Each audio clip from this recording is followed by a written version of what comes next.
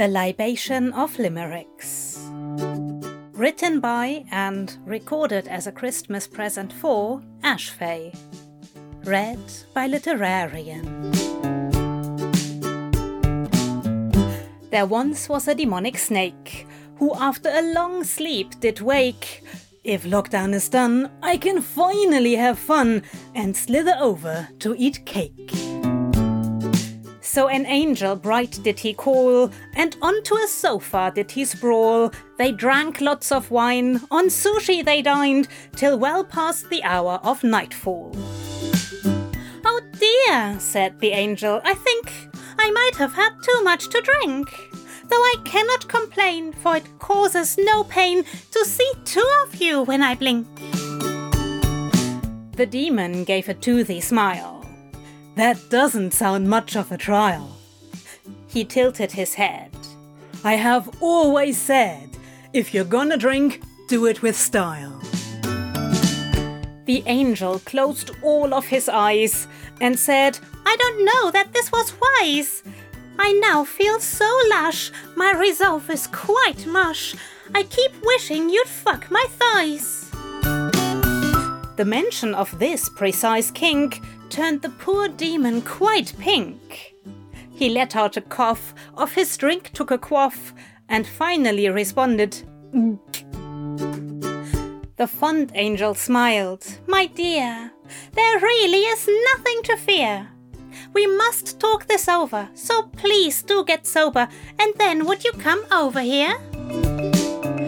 Crowley held back a hiss as he cursed all wine to the abyss. There was nowhere to hide, so he took it in stride. "You sure you're not taking the piss?" Aziraphale wrinkled his nose. "Now really, do you suppose that I would joke about having a poke at what you keep under your clothes?" "Blessed if I know," Crowley swore. "It's not like you've asked me before. And I've said once or twice, your outfit's quite nice, but it'd look much better on the floor." "That's true," the angel admitted. "I fear I've been quite goose-witted.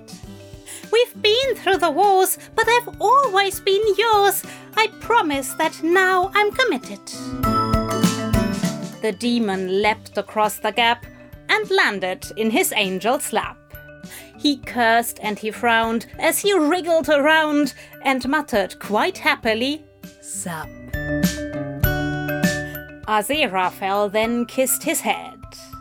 "My darling," he solemnly said, "I know I've been blind, but if you don't mind, I'd quite like to take you to bed." Crowley then let out a groan, his pupils already full blown, his innards untying at the mortifying ordeal of being known. He nodded to seem nonchalant at this unexpected detente. Though his blood did race at the thought of such grace, he only said, "Sure, if you want." Aziraphale smiled with such bliss that Crowley feared he might dehiss. His heart skipped a beat and he flooded with heat. Their mouths finally met in a kiss. Then Crowley moaned, "Oh, for fuck's sake." "What's wrong, my dearest snake?" "I wanted your arse, but free space is sparse. Your bed is still covered in cake." Aziraphale glanced at all the food. Now, don't get in a mood." His fingers did snap. Crowley left his lap and appeared on the bed in the nude. Achieving this act of subjection, the angel began his inspection. For covered in icing, Crowley was quite enticing and showed a substantial erection.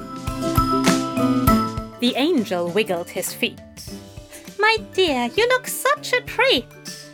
The demon gave in, and with a large grin, he invited, "Bon appétit."